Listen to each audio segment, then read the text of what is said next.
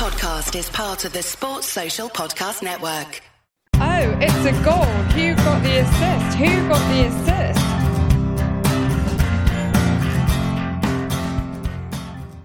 Hello, so it's the day after Sterling rose more than if a gold tranche was found in the Thames. And we're here for a transatlantic podcast joined by FPL Racoon Nation, Rishi, all the way from Toronto, Canada, to talk about FPL across the pond. Also, of course, Nick is here. Went to yours on Saturday, played with little Moses, had a jaunt to a farm for a panini, Nick, didn't we? How's things? Yeah, things are good, thank you. Well, it's been a bit of a rough week for me FPL-wise, but we'll get into that in a little bit. Otherwise, it's all sort of BAU, business as usual, not much happening. We're recording actually during the Fulham-Huddersfield match at the moment, so this will be my last chance for any kinds of points if Mitrovic bothers to do anything in the second half. We'll have to wait and see.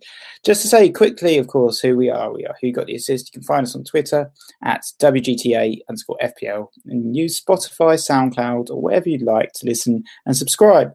So welcome to the pod, Rishi. Can you just introduce yourself to the good people and tell us about yourself and FPL? Sure, and thank you for having me, boys. I've been playing FPL for about 12 seasons, so started quite a while ago, and I was mainly focused on mini leagues, but started to take it a bit more seriously after joining Twitter and trying to overtake some of my rivals more consistently. I am from Toronto in Canada. I was actually born in Manchester, but we moved when I was quite little, so my family has been United fans since going back to the 60s, so I've been to loads of matches and do catch as many games as I can on TV because most of them are here. Toronto is known for trash pandas, and so it's FPL Racoon. So thank you for having me. Awesome. I love T-Dot. I spent a fair few months of my life over there. So welcome, Rishi. Good to have you. Today we're going to be looking at the midfield quad, Sterling, Salah, Mane and Hazard. And then if and how we manage to fit those guys into our sides, do we sacrifice Kun, for example? We'll then, of course, move on to the features, including a speaker's corner on transatlantic FPLing from Rishi, and take your questions. Yep, sounds great. Thanks for the questions this week. Let's start then with the game week reviews. Let's get it over and done with. Rishi, you first as the guest. How are you doing this season and how did you get on this game week?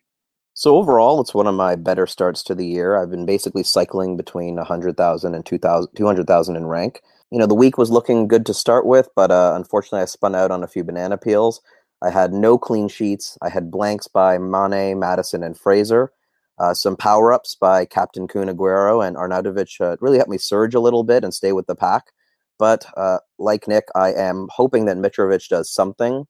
Otherwise, I'll have a small red arrow, but I'll be hovering around the 150,000 mark, probably after this game week. Right now, I have 63 points, bearing what Mitrovic does. So not bad, but could have been a lot better.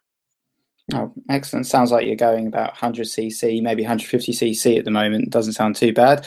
Yeah, for me, perhaps sapped for the time of the year. I've had a bit of a horrific game week and it's 51 points at the moment, probably 52 once Mitrovic gets that 60-minute mark, but we'll see if there's anything else from him. Tom actually had a really good game week and our teams are very similar, but it was just the fact that I was missing Arnautovic and I was missing Richarlison, which are, I guess, real kickers to the teeth.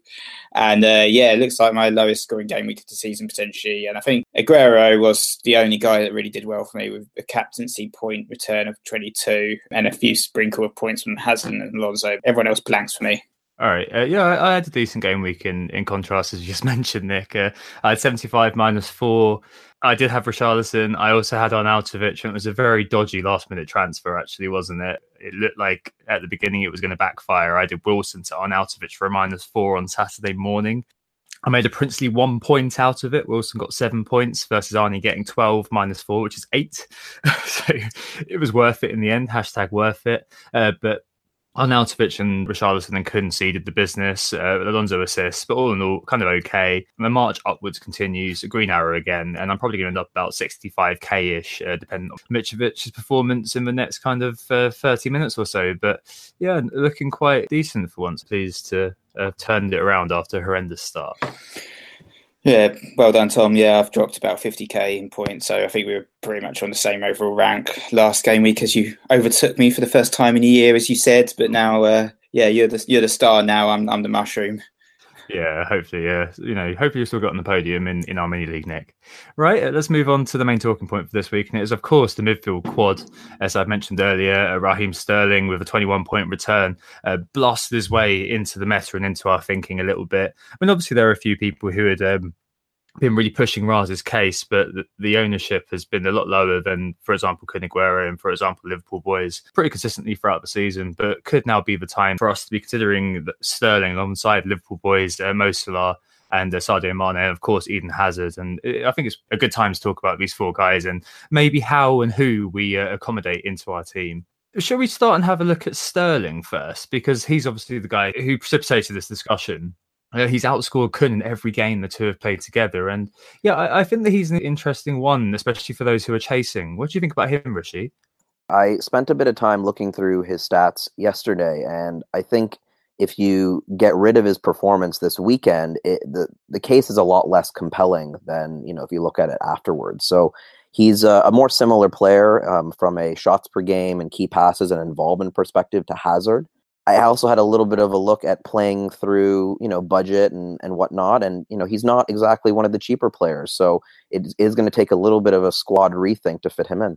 I think with Sterling this game week, a 21-point return was absolutely epic. He's now only sort of 2 points behind the Hazard in terms of overall score. I think it is time to sort of strongly consider how we can fit this guy into our teams. He's, in terms of penalty box touches, he's had more than any other midfielder, more than Salah now. He's had 93, Salah's second with 87, and then David Silva's third with 72. So that's a lot of touches that he's getting in that penalty box area, which is presenting lots of opportunities for goal scoring, which he's done plenty of this season in terms of goal threat. He's had sort of 24 goal attempts, 18 that have been inside the box. So he's getting lots of chances. He's looking very dangerous. I think the other side of Sterling is, I guess, the risk that he's prone to missing out a game. You see that Pep likes to rotate a lot with those attacking wingers. Sane, Sterling and Mahrez particularly. Sterling missed game week 9, Sane 10, and Mahrez 11. That would suggest that it's Sterling's turn again, but we know that Pep is anything but predictable. So I think he will be playing in that next game. But interestingly enough, the 2 games he did miss out on, Burnley and Huddersfield at home, were perhaps City's easiest games of the season so far. So there is that risk that when it is an easier fixture, he might get that rest in the league because of the amount of options that Pep has to his disposal. I think that both your points are really good. So, Rishi, you mentioned obviously that without this week's performance, maybe we'd still be looking at him and maybe looking at him as differential when he's really kind of pushed his way onto the agenda. There's kind of a point of availability here to some extent, but the data is pretty damn good, actually. So one that screamed out to me when I had a look through it is goal involvement. Raz has been involved in 50% of Man City's goals, which is absolutely mental. Nick, you mentioned pen box touches. He's actually had the most pen box touches of any player, Aguero second. Watching him play, he's definitely a menace on the wing. You both mentioned kind of the facets of him. He does have that creative side to him, but he also seems to be taking chances a little bit. So Pep said in the media that he was trying to help Raz take chances himself rather than trying to pass it off to somebody else. Remembering just 2 weeks ago that he was benched versus the Burnley game, as Nick said, I think he's going to be curving up and down a little bit. In terms of trying to fit him into your team, I think there is a bit of an issue there because you are looking, I think, at probably removing Kun Aguero to try to make that all work, or moving Salah and Mane, or moving a Hazard. None of that seems to quite work at the moment. So people who are looking at bringing in Sterling do look to be kind of thinking, well, Kun Aguero is going to go for me. Like, what do you think of that, Rishi? Do you think you'd ever be considering that?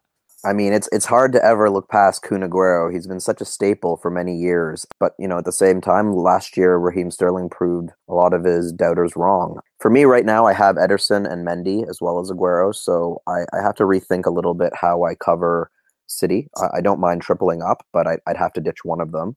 Right now, I'm leaning towards downgrading Ederson to probably Ryan or someone, one of the other 4.5 keepers to give me a little bit of cash. But generally, I think I can make my way to having Sterling by not shaking up too much of my team. I don't have Salah, so that helps with it. If I want to get Salah and keep Sterling and Hazard and Aguero, that starts to really gut the rest of my team. So it's something I'm going to look at seriously, but after the international break. I think that makes sense. Yeah, if you don't have Salah, then obviously that gives you a little bit more money to play with that you can invest in the likes of Sterling. For myself, owning the likes of Salah, Hazard and Aguero, I don't know how I'd fit Raheem Sterling into my team. And I'd have to take hits. I'd have to tear it apart a little bit. And I want to keep Hazard. I want to keep Salah. I want to keep Aguero as well. And, whilst I could double up on the City attack, their fixtures are quite middling. They've had a really good start in terms of fixtures for the first 10 or 11 game weeks. But now they've got, a tough game against Manchester United. That's not the kind of game that I'd want to, bring in Raheem Sterling just because he got a 20-plus point return. And then they've got West Ham, Bournemouth and Watford who are all doing relatively well this season. And then Chelsea. So it's not the easiest run of fixtures for Manchester City. I've already got Mendy and I've got Aguero. I don't necessarily think that there's a case, if I was to not take a hit, sell likes of Salah and Hazard. So I'm probably going to be missing out on Sterling for now and hope that I can cover him and his points with Aguero and Mendy. I don't normally bowsy your knowledge on this sort of thing, Nick. I think that the FDR is probably a bit wrong here. As you mentioned, Man United, West Ham, Bournemouth, Watford, Chelsea and Everton are the next 6. I have no idea how those are being given 4s and 3s in the FDR for City. It's becoming a bit of a banana skin for FPL there. Just think that those are all basically 1s and 2s for how good City are. And Kun Aguero, it's worth mentioning, people were doing him down before he showed up and got the double figure return against Southampton. He still remains top for attempts amongst strikers. His ownership is huge at 51%. And tellingly, he's also top for XG in the game, 7.55. Callum Wilson, 6.76. Old Callum, who I sold as second. And I think ownership is the key really there, because if you don't own him and he does do well, and Sterling is having his turn on the bench, then that's a really, really tough thing to come back from, as I found out myself in game week 2.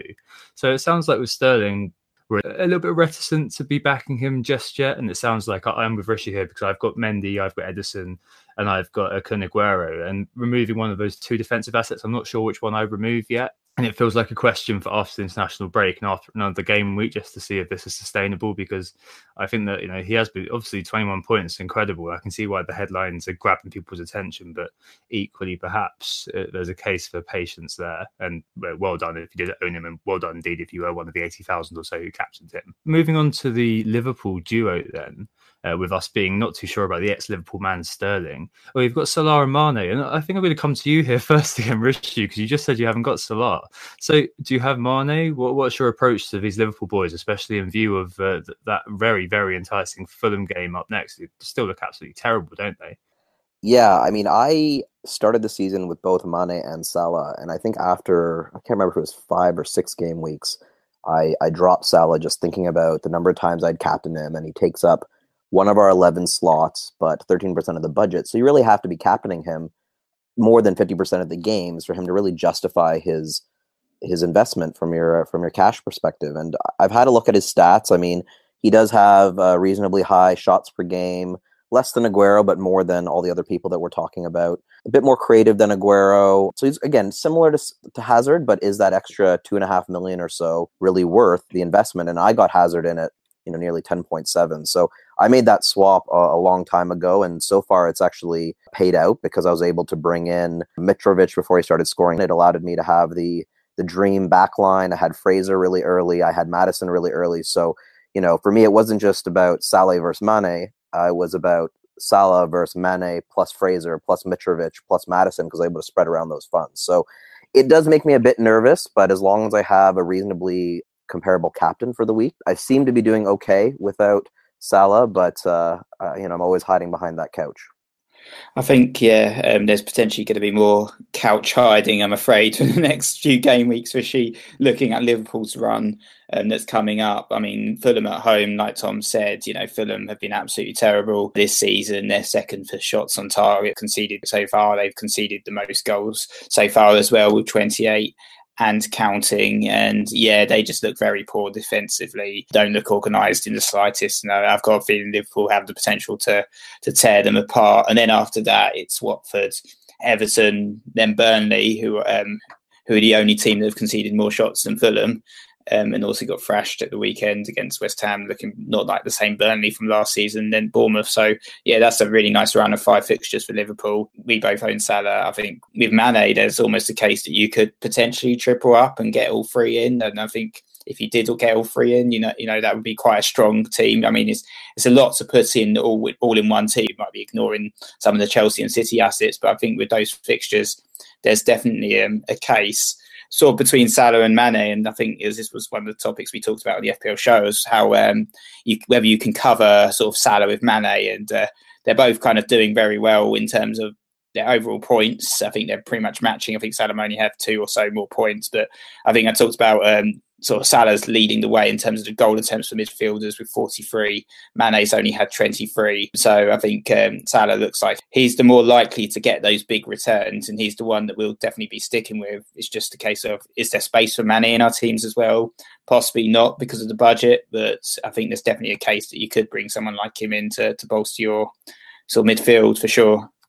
Yeah, it's absolutely, it's music to my ears, Rishi, horribly, to hear the fact that you're kind of stuck in a no Salah kind of setup, because at the end of the day, I mean, they've both got similar ownership at the moment. 35.2% for Mo, 33.6% for Mane. But with Mo, the key is that it seems that it's going to be a lot of surgery for you to be fitting him into your team versus Mane, who probably is a bit more serviceable, as you say, for 3.2 million less. And the fact that you can get that value around your team is obviously very attractive. We've said in the past, haven't we, Nick, that Salah, with him, we're pointing at the stats a little bit. He has the third highest XG in the game. He's under-indexing by 1.31. This compared to Mane, who was over-indexing at 2.72. He's got an XG of 3.28. Interestingly, this is only the 5th highest over-index for mids. Eden Hazard is top for over-indexing on XG.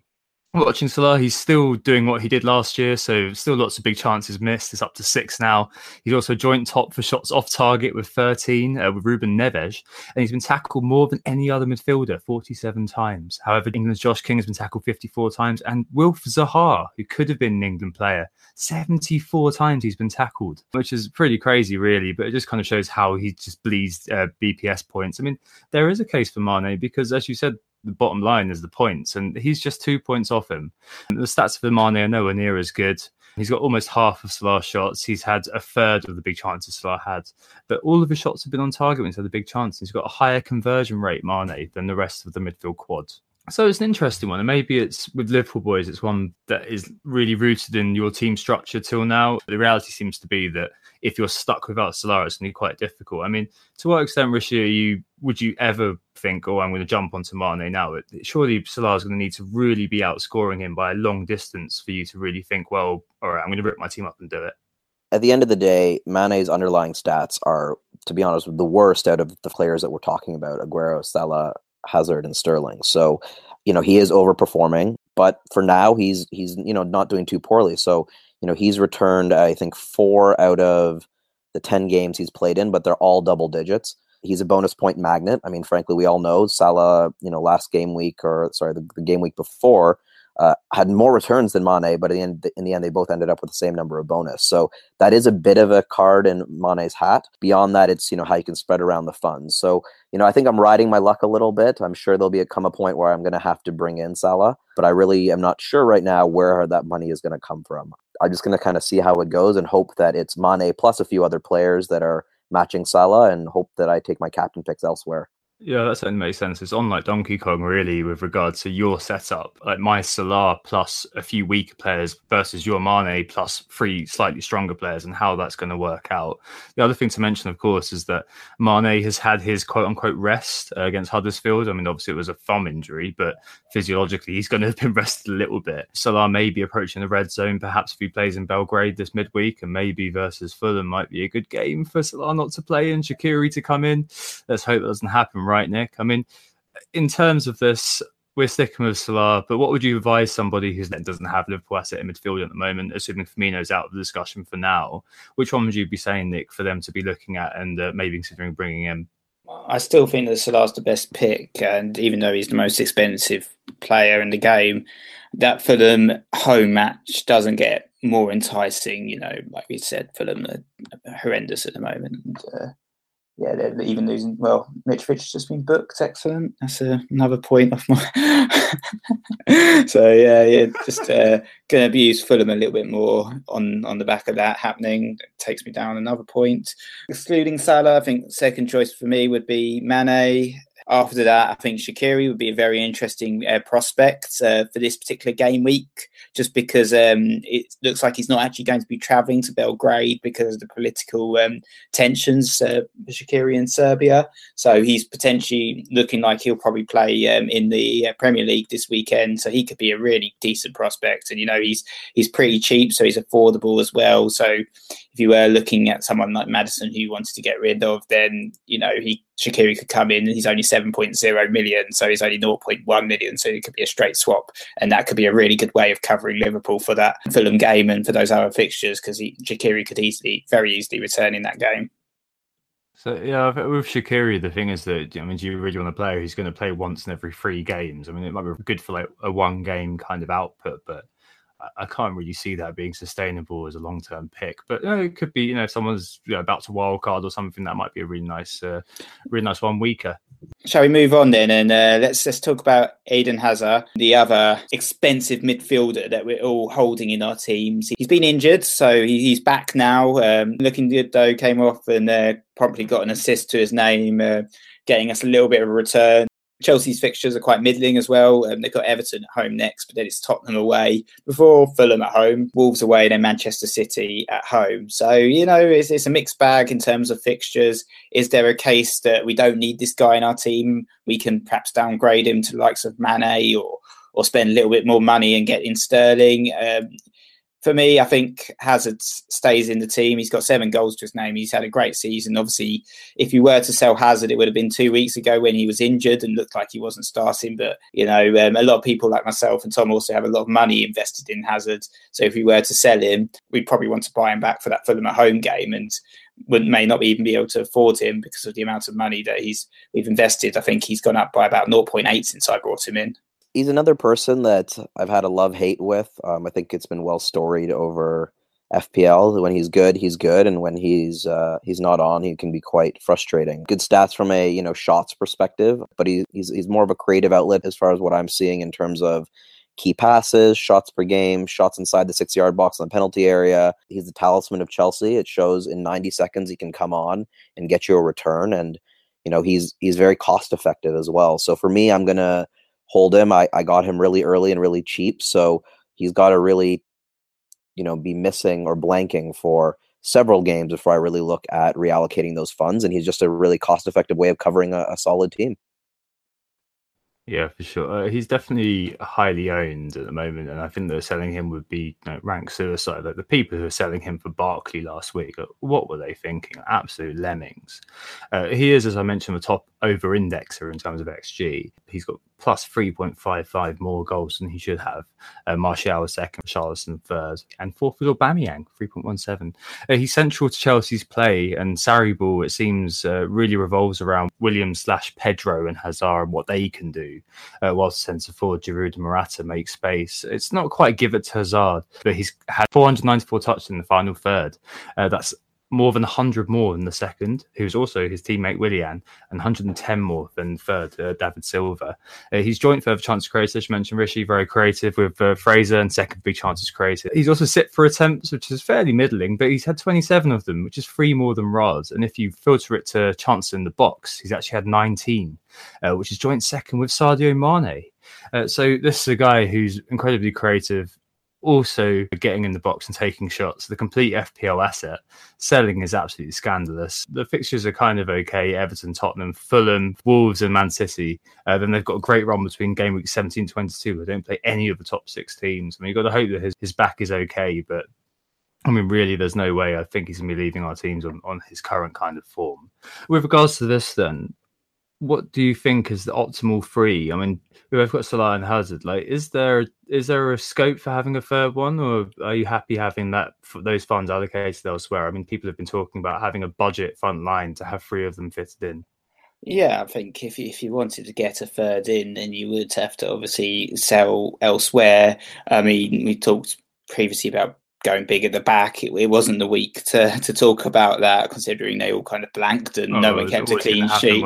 But you could say there's been an argument now presented of going small at the front and just having like an attack line of the likes of Arnautovic and the likes of Callum Wilson, and just having those as your front two guys, and only having about 12 or 13 million spent on your front line essentially. And that kind of gives you that freedom of cash to invest in the likes of Hazard. I mean, the stats in Hazard, he's definitely a season keeper for me. I mean, obviously, his numbers are sort of comparable for Salah by the fact that he's actually missed almost half the season, about a third of the season, through various sort of subs appearance at the beginning of the season and missing a couple of games in the last couple of game weeks.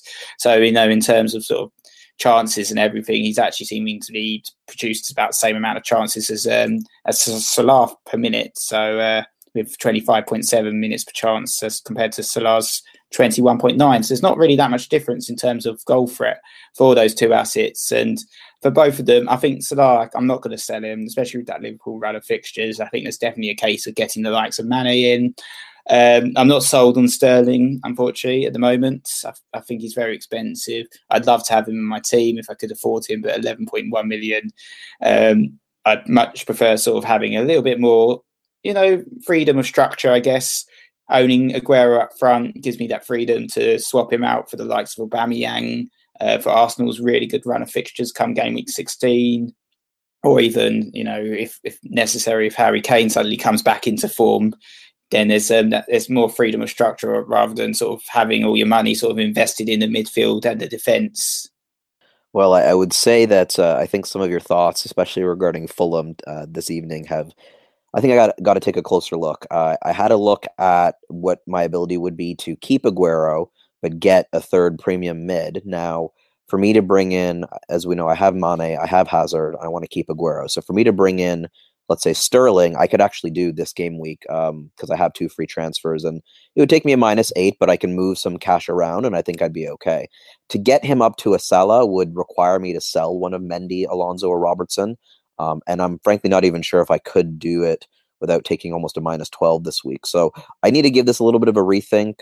Covering Fulham this weekend is fairly important in my mind, but I'm also not willing to do a like-for-like Mane to Salah move, because in my experience, you try not to do a sideways move if you can between the team, especially in the same position. But let's see what I can do with my funds. Something definitely to think about. Yeah, I think like we mentioned with Salah, there is that risk that he might not even play at the weekend. So I think a sideways move would be very, very dangerous. I think perhaps there's even the possibility that you might be thinking of captaining Mane, though, perhaps as your way of covering Salah. Just note, this is a suggestion that he might not play. We're not doing an ad. No suggestion whatsoever. We're not claiming he's not play. We haven't got any secret insight from Mark Southerns or anything. But just kind of one quick mention as well for one man who's a little bit kind of maybe may join this kind of select crew soon. David Silva, Nick, your former player from earlier on the season, just 7.4% ownership, got a goal this weekend. He's actually got the highest XA, expected assists amongst midfielders. He's got the lowest mins per XA of anyone who's played over 500 minutes. He's joint top for chances created, and he's £2.6 million cheaper than Raheem Sterling. So if you want a bit of that city midfield and you want to keep Aguero, he might be a really good idea to look at.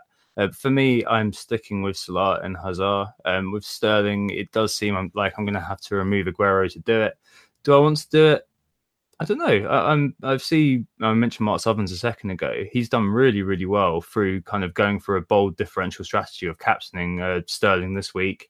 Not having Aguero and having a cheap forward line, which is how we started the season, which didn't go so well, same as me.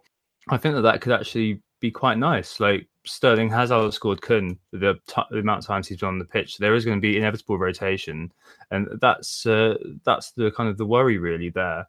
But if he is on the pitch, and he does seem to be a key man under Pep Guardiola's approach, he could do a Salah this year. It's between him and Hazard who does it, but one of them is likely to, and why not Raz, basically. I don't think you can go too wrong with any of these four, boringly. It's just the case of trying to make sure that you've balanced the rest of your team out well. And we'll have a couple of questions on maybe some enablers and how they are going to need to step up in order to facilitate this happening later on. But for now, hopefully that's a nice look at those kind of four guys, and maybe they'll be able to help you out in the future. Okay, let's take a break there, guys, and we'll come on to the features. Who got the assist? So we're back and we're going to go through our features now. This is our regular section of the pod where we discuss market forces, the Zombie League and how that's going, the All England team, and Rashid's got speakers corners to talk to you about whatever he likes. The first thing to talk about is the market forces. This is our section where Nick uses our FPL NTI data to describe the movers and shakers in the transfer market. Jukanovic is getting sacked in the morning. Wat Wagner's doing his clap around. It's all happening. 1-0 was 1-0 to the Terriers. Boring 1-0. Fair enough. Yeah, well, he's cheering them on. Anyway, right, let's get cracking. So, in terms of transfers in, Callum Wilson and Marko Arnautovic, over 100,000 transfers in for both at this moment of time. Obviously, we've talked a fair bit about Callum Wilson and Mario Arnautovic. I think both are sort of talismanic figures for their clubs, aren't they? And the leading men, and I think with West Ham after that Burnley match, a lot of people thinking about bringing Arnie in for sure. Huddersfield up next for him. He's one that I'm thinking about bringing in for Mitrovic, and I don't really want to talk about this guy. I'm annoyed. I'm angry, to be honest. But, complete massive blank for him. He's had over 100,000 transfers out and counting. What's more annoying, he's also had a price fall before this game even kicked off. And Arnie, who I was thinking about bringing in, has had a price rise. So I'm very tempted to do the Rage transfer, but I'm going to hold back. I'm going to be patient and wait for those Champions League matches to be played. But yeah, Mitro's had over 100,000 transfers out. Wilson and Arnie clearly are the guys being brought in. And Rishi, I know that you're thinking about moving Mitrovic on as well, aren't you? Yeah, I'm in the same boat. I caught a couple of his early returns, but it's been a few game weeks with a blank, and I think I'm ready to ship him. I mentioned earlier I have 2 free transfers this week, so Mitro and, to be honest, Madison from Leicester are the 2 highest ones on my, get rid of list, and I am still deciding kind of where to go with that. I mean, obviously, Richarlison seems to be flourishing in his striker role, so he's one that I'm looking to bring in, and he also has a reasonable amount of 92,000 transfers in right now, so he's one on the top of mind. But with them playing Chelsea next, it's not as much of a incentive. But those are the main 2 on my mind. Yeah, Maddison actually it's interesting you mentioned Maddison and Richarlison.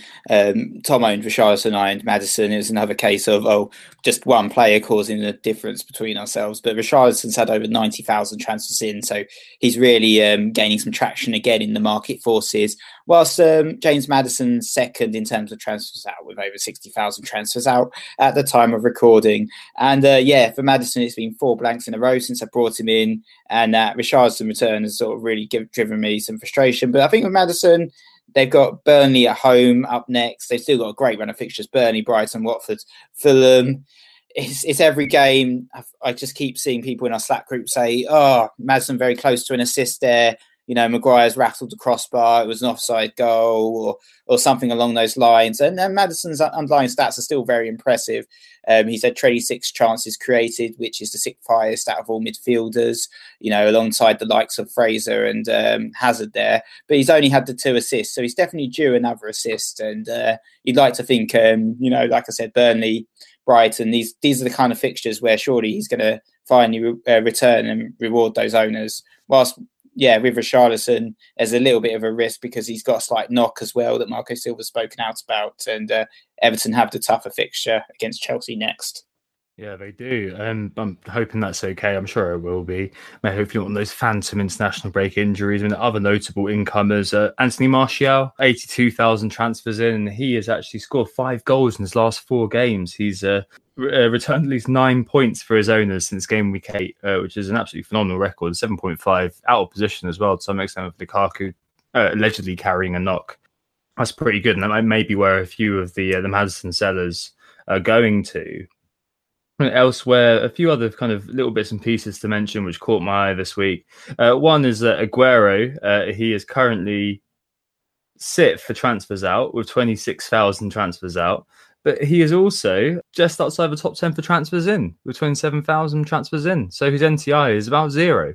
Obviously, people can't make their minds up about Aguero, whether he's worth kind of sacrificing because of what's going on or whether because I don't know, because he scored a goal or something, people are bringing him in. A couple of other things to mention which made me laugh this week. It was middle of the pack in terms of transfers out. A couple of people think they found the golden mushroom. I don't think they're quite right. 19,000 people have seen enough of Mo Salah ahead of a game against Fulham and transferred him out. I'm not sure about that. Equally, people have seen enough of Matt Doherty, or perhaps probably not seen him play at all, because he's been transferred out by 18,000 people, which is a bit silly, really, because he had 6 attempts versus Brighton, had a assist wrongly chalked off in the last game. 16,000 people have sold Doherty. I just can't see he's going to be one of those players who, for whatever reason, is going to be worth moving around. Like, he's one of those you just kind of stick with, don't you? I really don't understand that. But yeah, quite an interesting set of market forces this week. But interestingly enough, as well, the man of the hour, Raheem Sterling, only brought in by 43,000 managers, not close to a rise yet. You'd be expecting a little bit more, but maybe it is because of having to rip your team up, having Man United next, that people are being a bit reticent. But I mean, equally, maybe those people are people who have sold Salah for Sterling. Right, let's move on to the zombies then. This is where we check on the progress of our shambling zombies in teams run by our unspecified fan members. This is our no chips, no transfers, no changes league. And Nick, how have your guys done this week? I know it's been a pretty poor week for both of us. Yeah, my zombies have done pretty terribly, worse than my main team. But it's my main team that I care about, really, as you know. It's 30 points for my zombies. Pretty shocking performance all in all. Only 8 zombies actually bothered to turn up for the game week as well, which is a little bit disappointing. Salah blanked, like some Mahrez and Vertonghen and Diego Jota all got 0 pointers. Diego Jota looking like a really bad pick actually for the zombies. He's actually dropped in price more than any other player this season. So he's down to 5.9 now after starting at 6.5. So bad times for my zombies. Only Harry Kane and Mario Arnautovic getting the points. How about yourself then, Tom? How did your zombies do? It's very, very poor. It's 21 points for my zombies, Nick. I had the aforementioned Diego Jota. I also had Pascal Gross of pre-season Let's Buy Him fame, Kevin De Bruyne, Christian Eriksen, and Tom Kearney making up my midfield. So I got 3 points from my midfield this week. In fact, throughout my zombie team, I only got 1 return, which was a clean sheet for Pereira, and he got booked. So that was 5 points. Really, really poor performance. And Aubameyang not scoring means that they've completely fallen down. As many people said, as soon as he starts, Aubameyang is not going to do anything. But it's not looking very good for them. Back down to below the 1,000 mark in the Zombie League. Up top in the Zombie League, it's still 38 weeks later. It's Marino Bruyne on 699 points, which is worryingly just 2 points below my team. So it just kind of shows how well some people set up at the beginning of the season. Just 2 points behind him. It's a tie for second place. Zombie Mango, Rob Mays, and Zombies Storheil, Thomas Storheil. Good week for Zombie Mango, Rob. And Captain Aguero and David Silva doing the business there. In fourth, it's Zombieland NP, 55 points, up 693, so just 4 off second, of 6 off the top. And in fifth, it's Annabelle Christie, Sir Pancelot with 55 points. Yeah, 57 points actually, because Tompkins and Wan-Bissaka are going to come off the bench for Josh King and Dejan Lovren. So yeah, keep going, guys. But as far as zombie teams, Nick, I think they're pretty dead in the water. The final thing to catch up on this week before we hand over to Rishi for his Speaker's Corner is the All England team. And the All England team did very well. Actually, no, the All England team didn't do very well, but one player did do very well. That was Raheem Sterling, who was the captain. 42 points for him, obviously, and a Harry Kane goal. Kieran Trippier assists were the only 3 contributions this week, and it just kind of shows how important it is just to get that captain right. It can completely elevate a very poor week into an okay week. 68 points is pretty good, considering that 8 out of 11 of the players blanked. Up to the heady heights of 1.2 million now. We'll see what we do over international break, whether we roll the transfer or keep going as we are. Okay, so we offer every guest a Speaker's Corner. Some, Pet, I'm thinking of you, were worse than others. But Rishi is going to talk to us a little bit about transatlantic FPLing and how that works over in the beautiful, glorious T-Dot, and how he follows us, interacts with the community, and interacts with the game he loves. Over to you, Rishi. Great, thanks, Tom. So I guess the first big point is I am 5 hours behind all of you in the UK and I guess other listeners around the world. So my path to pole position is a little bit different each day and each week. Historically, I've been really guilty of making early transfers in the week and looking at price rises a bit too much. So these days I try to pay less attention, almost don't go on the Twitter community Monday, Tuesday, Wednesday, because I just find that by the time the middle of the week or the end of the week comes around, I'm doing rage transfers and doing all sorts of things early on. I think one thing to note is price changes happen around 8:30 p.m. in the evening here. So while most of you are sleeping, it's a little bit more of a present issue because I have that ability, I guess, after dinner, to spend a little bit of time, have a look at the market forces and see if I can take advantage of any price rises or falls. So I think that tends to influence me a little bit more than the typical person. Beyond that, we have to make decisions on Friday night. So I'm not, even though I have a little one, I am not usually awake before 6:30 in the morning on the weekends. So I don't get the ability to read the latest news before I lock in my team. But when I do get up, it's less of a pub affair. The nice thing in Canada is pretty much every single game is on TV. So if I had wanted to watch, even Huddersfield Fulham, as enthralling as that would have been, it's on, and I can pretty much watch as many games as I want to. So besides the Man United game, I try to catch a couple of them, especially if there's a Big Six team playing. But beyond that, we do a big English breakfast fry up and kind of enjoy it in the morning and then get on with the rest of the day. So that's generally what I do. I think in terms of the Twitter community, I tend to be online, in my evening, so a little bit more late night from the UK and the Europe perspective, but it's a good chance to interact with a little bit different parts of the community. Cool. Yeah, I remember when I was in Toronto, my girlfriend was in my girlfriend at the time, that is, was in Malaysia at the time. I remember it was an 18-hour time split. So later on this week, Rishi, if we're talking, I'm going to be heading into the next day when you've just woken up, which is really cool. But it's very cool to have everybody from all around the world taking part in FPL and being able to talk about the game we love. Long live the Rainbow Road of FPL, and it's very nice to hear kind of that anecdote and how things just work outside of the UK, because often we get so kind of caught up in the idea that it's 11:30 and we forget that for a lot of people that is before they wake up, or maybe that is when they're out drinking. Okay, let's take a break there, guys, and we'll move on to the questions. Who got the assist? Who got the assist? So we're back, and it's time to catch up with the Who Got the Assist mini league. Still at the top is Guy with Wijnaldum Levio Salah, and he emailed us this week as well. So thanks for the email, Guy. Doing brilliantly. He's 8th in the world currently with a score of 71, so a decent week as well.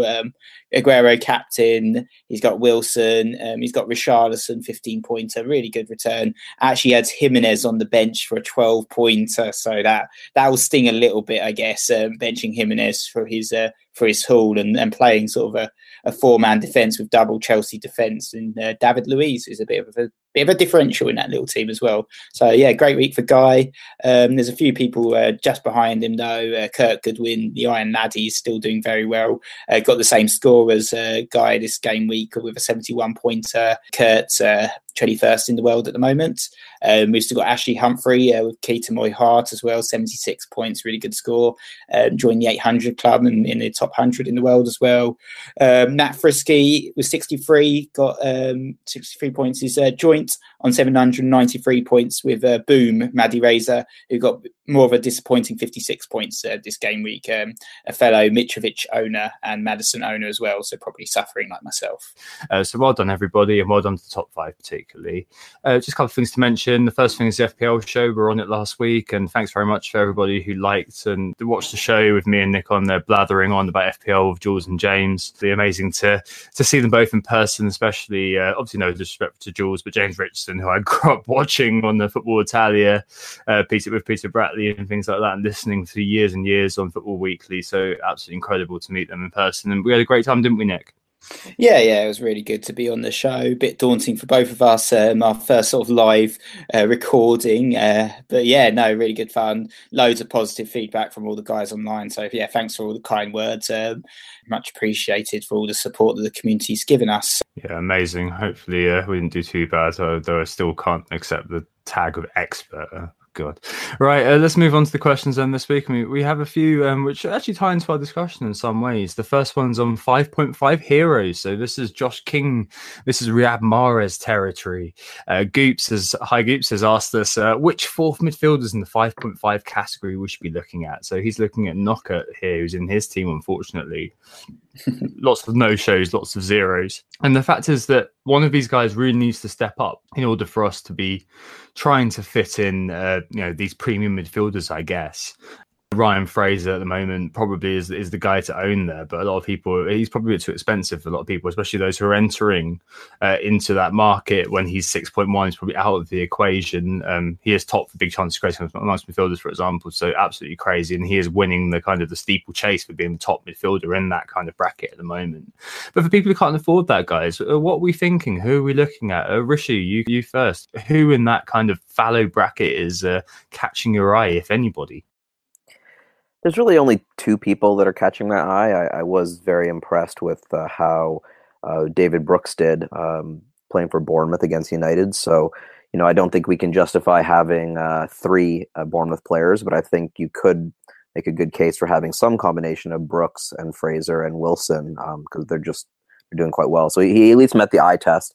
The only other one that I would say is I'm still trying to make a decision between Murphy or Camarosa at Cardiff. They both play quite advanced. I think Murphy's the more direct of the two. So he's one to consider. But those are the only really two cheap ones that I'm considering at this time. Yeah, I think you're probably right. Like Camarosa, 4.5, hit the bar this week, and he's on corners for Cardiff. I mean, that's good enough, isn't it? And David Brooks, I think, is probably going to be on a lot of people's wish list, especially given the fact he seems to be part of the front three with Ryan Fraser a little bit further behind. I mean, this is really punty territory, isn't it? I mean, Kennedy, I tweeted this morning, he's actually top for shots in the last four games. Unfortunately, the vast majority of them have been off target. He's had 16 shots, level with Paul Pogba. But really, in the 5.5 category, we really need someone to step up. The one I was really looking at and did score this week was Demarai Gray.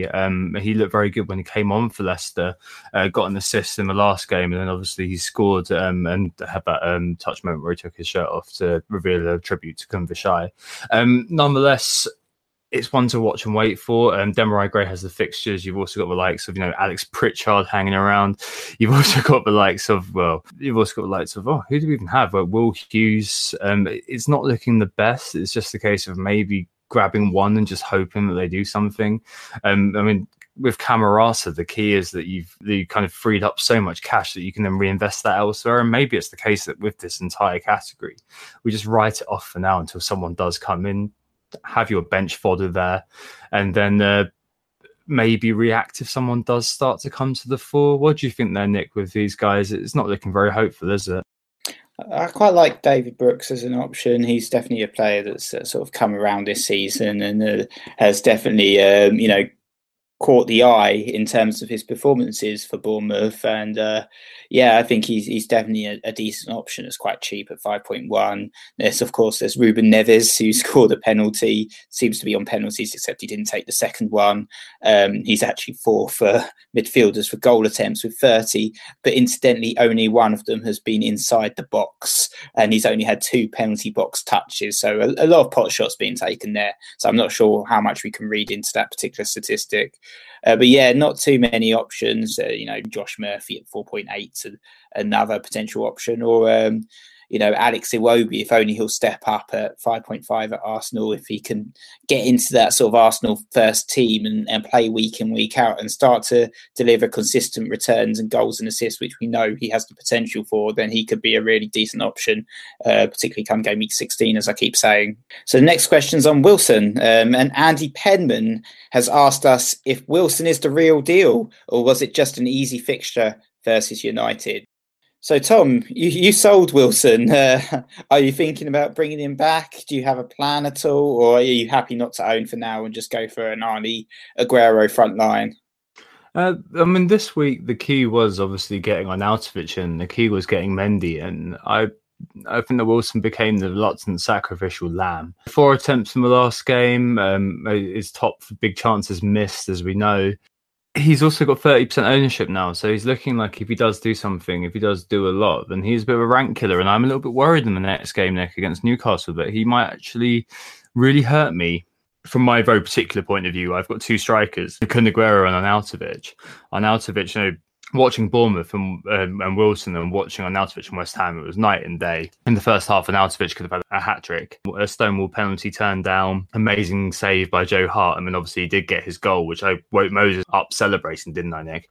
But, at the end of the day, I think that he does seem to be at the price point as well. I had him in the 6.4. A lot of people out there will have him in 6.1, 6.2. That is outrageous value for what he's returning. And I think that, if it was a little bit different, then maybe I'd have removed Fraser and kept Wilson and gone and had a 3 up front. As it is, I've got 2 up front, and I may not bring Wilson in. I just don't know about that. I mean, the fixtures for Bournemouth are actually pretty good given how good they looked, rather than looking at the FDR. I mean, 12 and 13, Newcastle and Arsenal. I keep him for those two. It's just game week 14 versus Man City that might be a bit of a worry, in game week 16 against Liverpool, which may be a bit of a worry. But Huddersfield game week 15 is sandwiched between those. And if you do own Wilson and you don't have an alternative for him, I definitely keep hold of him.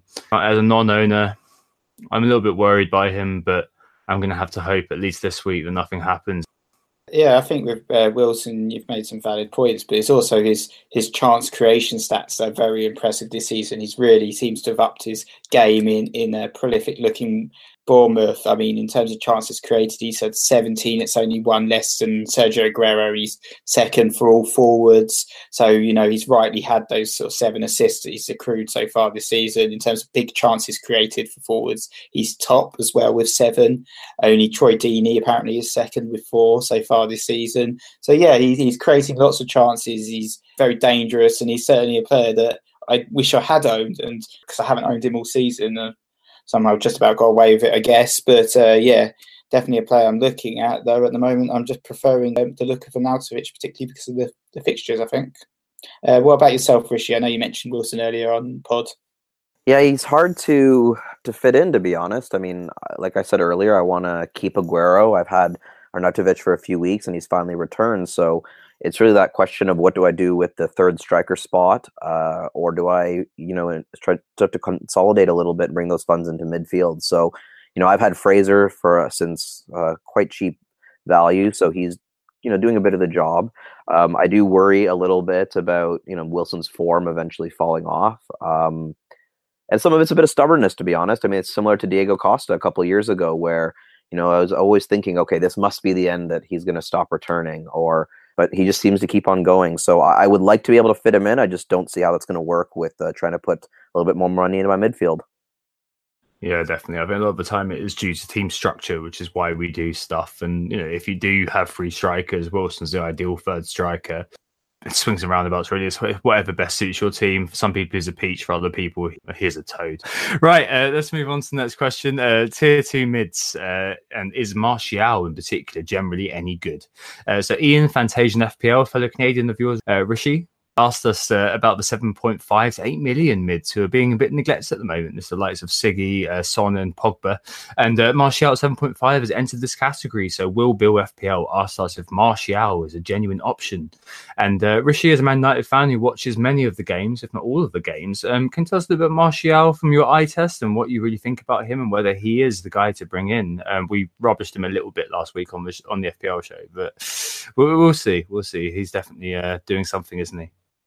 Yeah, I mean, he is one of those something out of nothing players, right? So he'll look like he's out of the game for vast periods of time, and then suddenly he gets an opportunity, cuts right in and scores. And frankly, a lot of his goals over the last few weeks have been worldies, nice bending it around players and whatnot. So I don't know.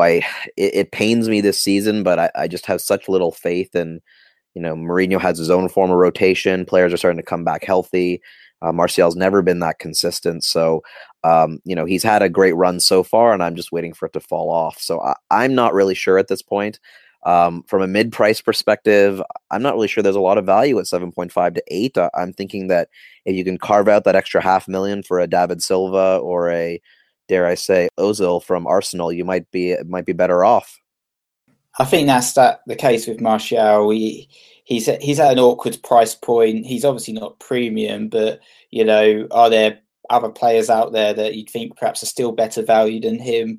For instance, the likes of Ryan Fraser, Richarlison, Roberto Pereira, all still currently outscoring him in terms of overall points in that midfield, mid-price bracket. And there's the likes of Maddison as well, who we won't talk about. But I think with Martial, he's definitely an option. They've got City up next, so it's not a transfer I think many people will be thinking about Brickmate doing this particular game week. But if he performs again, be interesting to see what happens when Lukaku's fit as well. If he can make that number 9 position his and Lukaku seems completely out of the cold, then a lot of people will be considering a 7.5 million out of position Manchester United forward, which 5 years ago would have sounded fantastic. It's an interesting set of players there. I mean, with Pogba, I just think that if you're looking at, Pogba, who Ian mentioned, he's a player who seems fairly ephemeral at times. Like as you'd say, Nick, he's fairly mercurial. He's second in terms of total attempts amongst midfielders with 36. Has a very high XG actually. And then you've got the likes of Sigurdsson and you've got the likes of Willian appearing in the assist potential kind of bracket. Willian's created the joint most chance with David Silva, 32, and Sigurdsson 30. Willian actually featured in this week's scout picks, incredibly. But it is quite an awkward price bracket, and it is one of those that maybe, as Rishi was saying, you'd be looking at David Silva. The only honourable exception, I think, maybe is Siggy. So Siggy is 5th for goal attempts with 28, second for chances created with 30. He was very, very unlucky not to score this week, either unlucky or a bit poor. But either way, he is looking like a very interesting differential for many players potentially. And he's got the set piece monopoly, and he's one of those players who can return in games because of the penalties as well. And Richarlison, as I mentioned earlier, does have a very, very high over-index in terms of the XG. So could it be that Siggy is actually going to be the guy who's going to tick you through points throughout the course of the season? However, I would probably be siding with Nick here in terms of saying that the cheaper players in that bracket, maybe Richarlison, are probably where you'd be looking. Maybe not Maddison for now. And maybe take a punt on my FM hero, Demarai Gray. The next question is Salumarang. Kiwi Nick, not our Nick, has asked us if keeping Salah and Kun as the kind of the key access in game week 15 and swapping them over to Sterling and Kane is a good strategy. So from game week 15 onwards, Spurs do embark on a very, very good run of fixtures. So after the Arsenal game, which is probably an easy game for them, let's be fair, but between game week 15 and 21, they play no teams in the top 6. So maybe we'll be looking at a few of their players. Eriksen may be coming back, but Harry Kane's going to be the headliner. We know what he does around Christmas, loves scoring hat tricks. Then the inveterate Spurs fan at the table, Nick, what are you thinking about that? Are you thinking it may be that Salah and Kun get their time in the sun now, and then Sterling and Kane may kind of appear after that? Well, the one I was thinking about bringing in come game week 16 was actually Aubameyang, who's been pretty brilliant this season, one of the top strikers. And because of Arsenal's fixtures, actually, which are worth a mention, game week 16, Huddersfield at home, then it's Southampton away, Burnley at home, and then Brighton away. Then it's a tougher one, Liverpool away, but then it's Fulham at home and West Ham away. So that's a great run of fixtures for Aubameyang. And Aubameyang, he's been brilliant this season. He's about 10.9, so he's a little bit cheaper than Kane as well, which frees up a little bit more cash to invest elsewhere and allows you to afford the likes of Sterling and still not have to shift your team around too much. Aubameyang, he's had 5 goals and an assist in the last 4 games. Unfortunately, blanked against Liverpool, but has been pretty hot and doing your zombies bits, hasn't it, for the last few game weeks? So I think Aubameyang for me in terms of Spurs assets, I'll probably be looking again at Trippier, bring him back into the defence perhaps, shake things up a little bit. He's been a little bit in and out of my team, but Trippier's he's been a top quality dangerous defender and definitely one to consider there. Not sure about Kane. Perhaps he can deliver, but he's got to still think about those other midfield Spurs assets as well. Is there going to be a space for the likes of Eriksen and the likes of Ali in our team, depending on how they're performing and what they're up to at that point in time? They're always worth considering, though. What about you, Rishi? have you thought this far ahead at this moment in time? Do you think you're going to be loading up on those Spurs and Arsenal players, or maybe even bringing in Sterling and shifting things around a little bit over the Christmas period? Yeah, I mean, I just had a look at the fixtures. I could say there might be an argument after game week 15 for going big at the front again. Liverpool's fixtures turn a little bit. From 15 to 21, they play United, Arsenal, and City.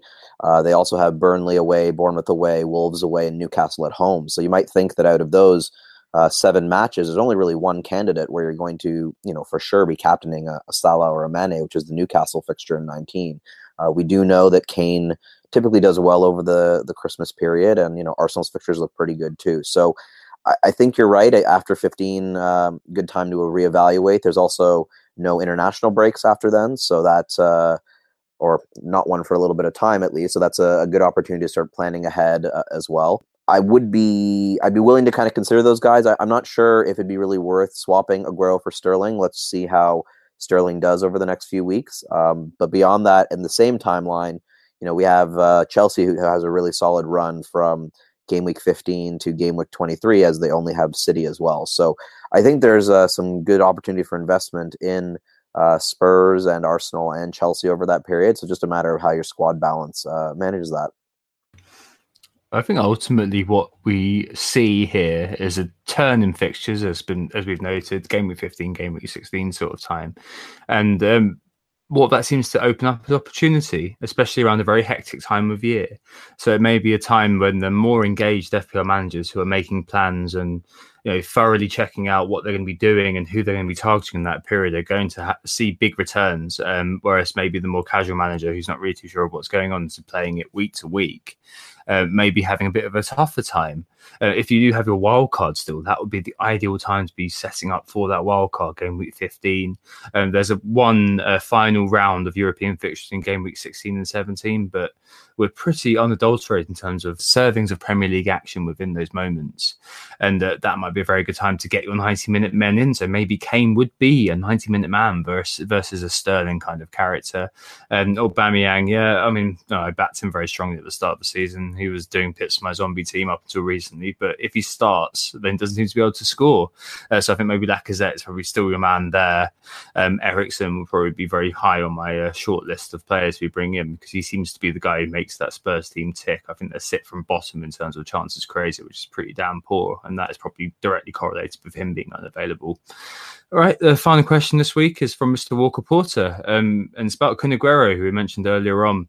Is he the auto-captain du jour?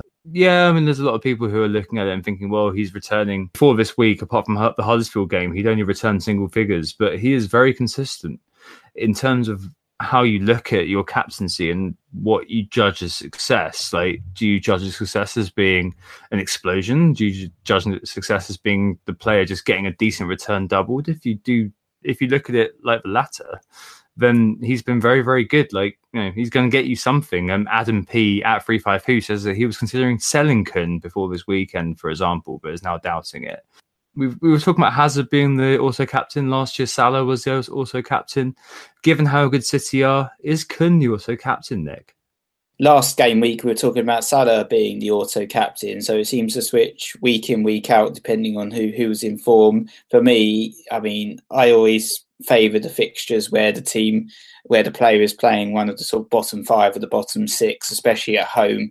So when Aguero is playing Manchester United and Salah's playing Fulham at home, I'm not considering captaining Aguero. I will be captaining Salah. So that's my answer. I would never sort of go and sort of auto captain. We've seen it in the past. I think Salah potentially was an auto captain last season. Kane maybe the season before, but you always have to, keep one ear to the ground and see what's happening. Look at the form, look at the fixtures, and make your mind up based on that. I think I'm in the same boat as you.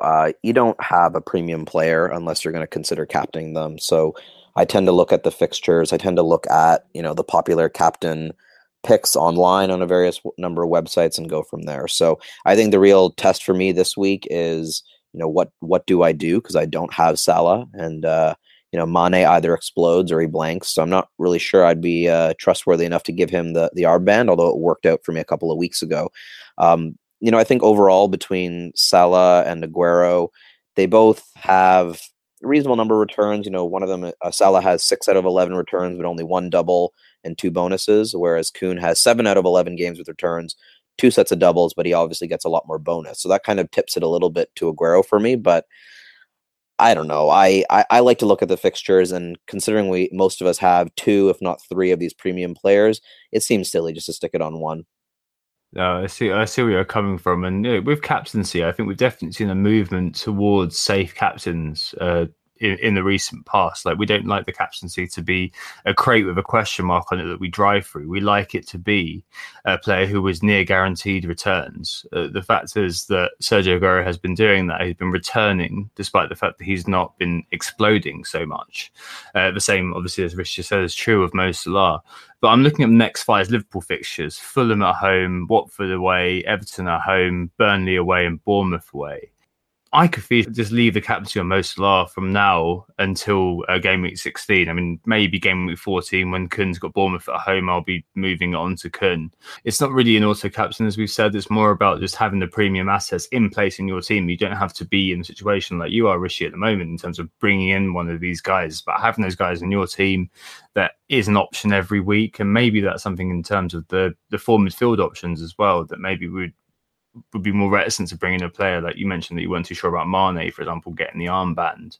Maybe that is a bit of a consideration in terms of how much we spend on players. Like, a lot of the time it is price value heuristic. Like, the price of the player dictates on how much trust we have in giving them the most precious of mini chips every week. And it really looks like having Aguero seems hygiene, but Mo Salah over the next 5 may be the guy that you'd be looking to captain, especially given the fact that he's only owned by 36%. Like this time last year, that would be absolutely scandalous.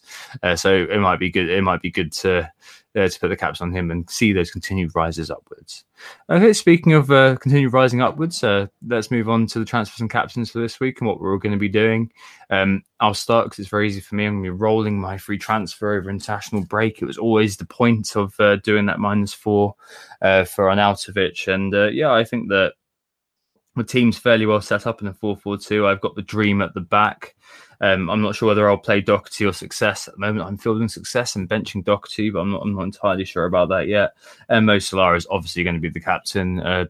No argument whatsoever. But yeah, hopefully those 2 FT are going to mean that after international break I can reassess, and I'm in Hong Kong from Wednesday, so it's good to be able to just leave my team for quite a while, although the prospect of having 18, 19 days without making a transfer is a bit weird. What about you, Rishi? What are you doing this week, and who's your captain going to be? So I think I'm the black sheep this time around. I have 2 free transfers, and I have a number of areas in my team where I want to make some surgery. So I've mentioned Mitrovic being at the top of that list. Knockaert has done absolutely nothing since I brought him in, so he's got to go at some point. Madison, I mean, I'm hearing everybody about his stats and their fixtures, but I've had him for a long time. So those are the 3 that I'm thinking about, but must say that I think you guys are going to keep Salah on my mind for the next 4 days while I decide what to do. So if I don't get in Salah, I mean, I'm going to be captaining Hazard, maybe Mane, but I just don't think there's a big enough couch for me to deal with that roller coaster. Beyond that, I think it's a little bit of a wait and see. So I'll be thinking and talking about that online over the next few days. Yeah, fair enough. A few big decisions there for you to make by the sounds of things. Plenty of potential surgery for your team. I think it's similar for my team at the moment as well. After a poor game week, you're always tempted to sort of rip up the team sheet and start again. And I think Mitrovic is going to be the first out for me for Arnautovic, who's probably my preference over Wilson at this moment in time. Yeah, other than that, I'm probably not going to be doing another transfer. I am tempted to hold on to Maddison, and I'm a glutton for punishment in that regard, so probably hold on for him for another game week or 2, and if he continues to blank, he'll have to go.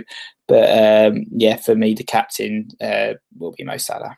So there's a theme to every week. Last week was Football Manager, and FPL Stag, who's our guest next week, got there first. We were very happy with his result and his performance. This week, probably more of an obvious one, but a slightly fun one as well. So I hope you enjoyed it and weren't too irritated by the random references. Okay, just say who we are again. We are Who Got the Assist. You can find us on Twitter at WGTA_FPL, and our league, our main league, is 516-441. We were joined today all the way from T-Dot by Rishi, FPL Racoon. Thanks so much for coming on, mate. It's been very good having you. Thanks for having me, guys. Yeah, thanks for joining us, Rishi. There won't be a podcast immediately after game week 12 as Tom will be in Hong Kong. Yeah, I'm away, and to be honest, we're going to take advantage of the fact there's an international break to mean that I didn't have to spend a little bit of my holiday editing if it was, during a normal game week when I tried to do it. But we'll be back for a live pod with FPL Stag. We've gotten the live bug. Every now and again we'll do a live pod, but we'll do that during the second week of international break just to update you on the talismans and how they're doing. Thanks to Mitchell Sterling in advance for run those numbers for us. Very exciting. Okay, so good luck for the game week ahead, and we hope this assisted you. Speak soon. Thanks, guys. Bye-bye. Oh, it's a goal. Who got the assist? Who got the assist?